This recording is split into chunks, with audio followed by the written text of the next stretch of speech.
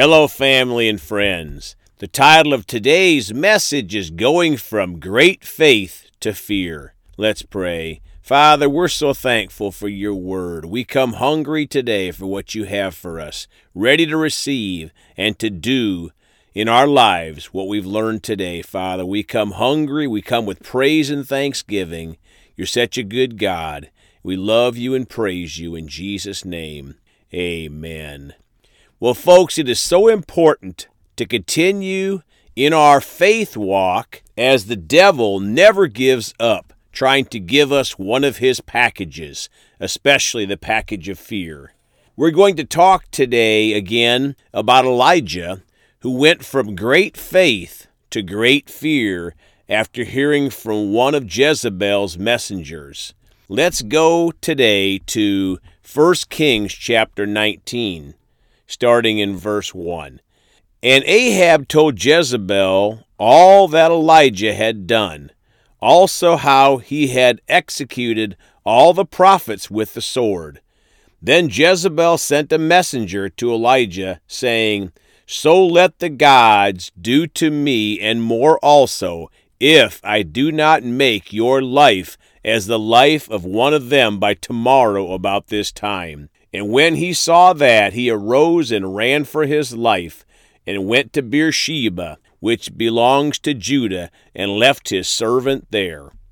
Verse 4. But he himself went a day's journey into the wilderness, and came and sat down under a broom or a juniper tree. And he prayed that he might die, and said, It is enough. Now, Lord, take my life, for I am no better than my fathers. Folks, the mighty prophet Elijah, who just bravely, with total faith, obeyed God in the previous chapter and made an open display of Satan's prophets, is now running from one wicked lady. She just sent one messenger to Elijah, not an army. Jezebel was probably very afraid. But Elijah went from faith in God to the realm of fear, which is where Satan operates.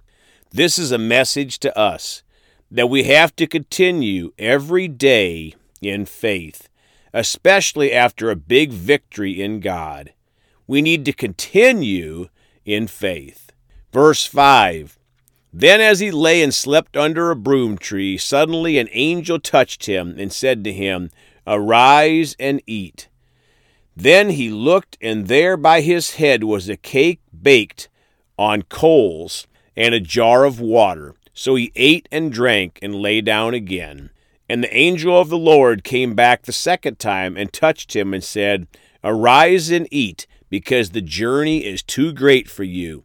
So he arose and ate and drank, and he went in the strength of that food 40 days and 40 nights, as far as Horeb in the mountain of God. Friends, when we get into fear and miss God, he doesn't just forget us. He loves us and draws us back to his path, to his plans. Imagine this food from God that gave Elijah strength for 40 days.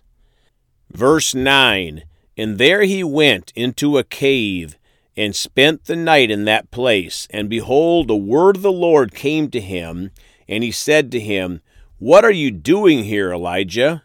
Verse 10, So he said, I have been very zealous for the Lord God of hosts, for the children of Israel have forsaken your covenant, torn down your altars, and killed your prophets with the sword. I alone am left, and they seek to take my life. Now, folks, Elijah gets into belly aching here. I'm sure none of us have ever done that. When God asks you a question, he already knows the answer. God knows he never told Elijah to run away. Verse 11, Then he said, Go out and stand on the mountain before the Lord. And behold, the Lord passed by, and a great strong wind tore into the mountains and broke the rocks in pieces before the Lord. But the Lord was not in the wind. And after the wind, an earthquake. But the Lord was not in the earthquake. And after the earthquake, a fire. But the Lord was not in the fire. And after the fire, a still small voice, or a delicate whispering voice. Friends, God is really trying to get this point across to us over the last few weeks. God is talking to us in a still small voice, delicate whispering voice. He is such a gentleman. He's not going to beat us over the head and make us do anything. We have to listen for that voice and not Satan's voice of fear. Verse 13, so it was when Elijah heard it, that he wrapped his face in his mantle and went out and stood in the entrance of the cave. Suddenly a voice came to him and said, "What are you doing here, Elijah?" Again, folks, God is trying to get Elijah's attention. What are you doing here? To get Elijah to realize that he didn't send him there. Verse 14, and he said, I have been very zealous for the Lord God of hosts, because the children of Israel have forsaken your covenant, torn down your altars, and killed your prophets with the sword. I alone am left, and they seek to take my life. Friends, now some more complaining from the great prophet. This should really give us hope when we've missed God. So did Elijah and many other great men of God. Verse 15, then the Lord said to him, Go, return on your way to the wilderness of Damascus, and when you arrive, anoint Hazael as king over Syria. Verse 16, also you shall anoint Jehu, the son of Nimshi, as king over Israel, and Elisha, the son of Shaphat, and Abel Mehoel, who shall anoint as prophet in your place. Verse 17, it shall be that whoever escapes the sword of Hazael, Jehu will kill, and whoever escapes the sword of Jehu, Elisha will kill. Yet I have reserved 7,000 in Israel, all whose knees have not bowed to Baal, and every mouth that has not kissed him. Verse 19, so he departed from there and found Elisha, the son of Japhath, who was plowing with 12 yoke of oxen before him, and he was with the 12th. Then Elijah passed by him and threw his mantle on him. Folks, there are many things to learn from this lesson.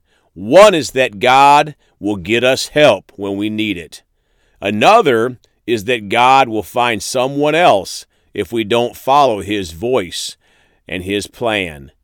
Verse 20, and he left the oxen and ran to Elijah and said, Please let me kiss my mother and my father, and then I will follow you.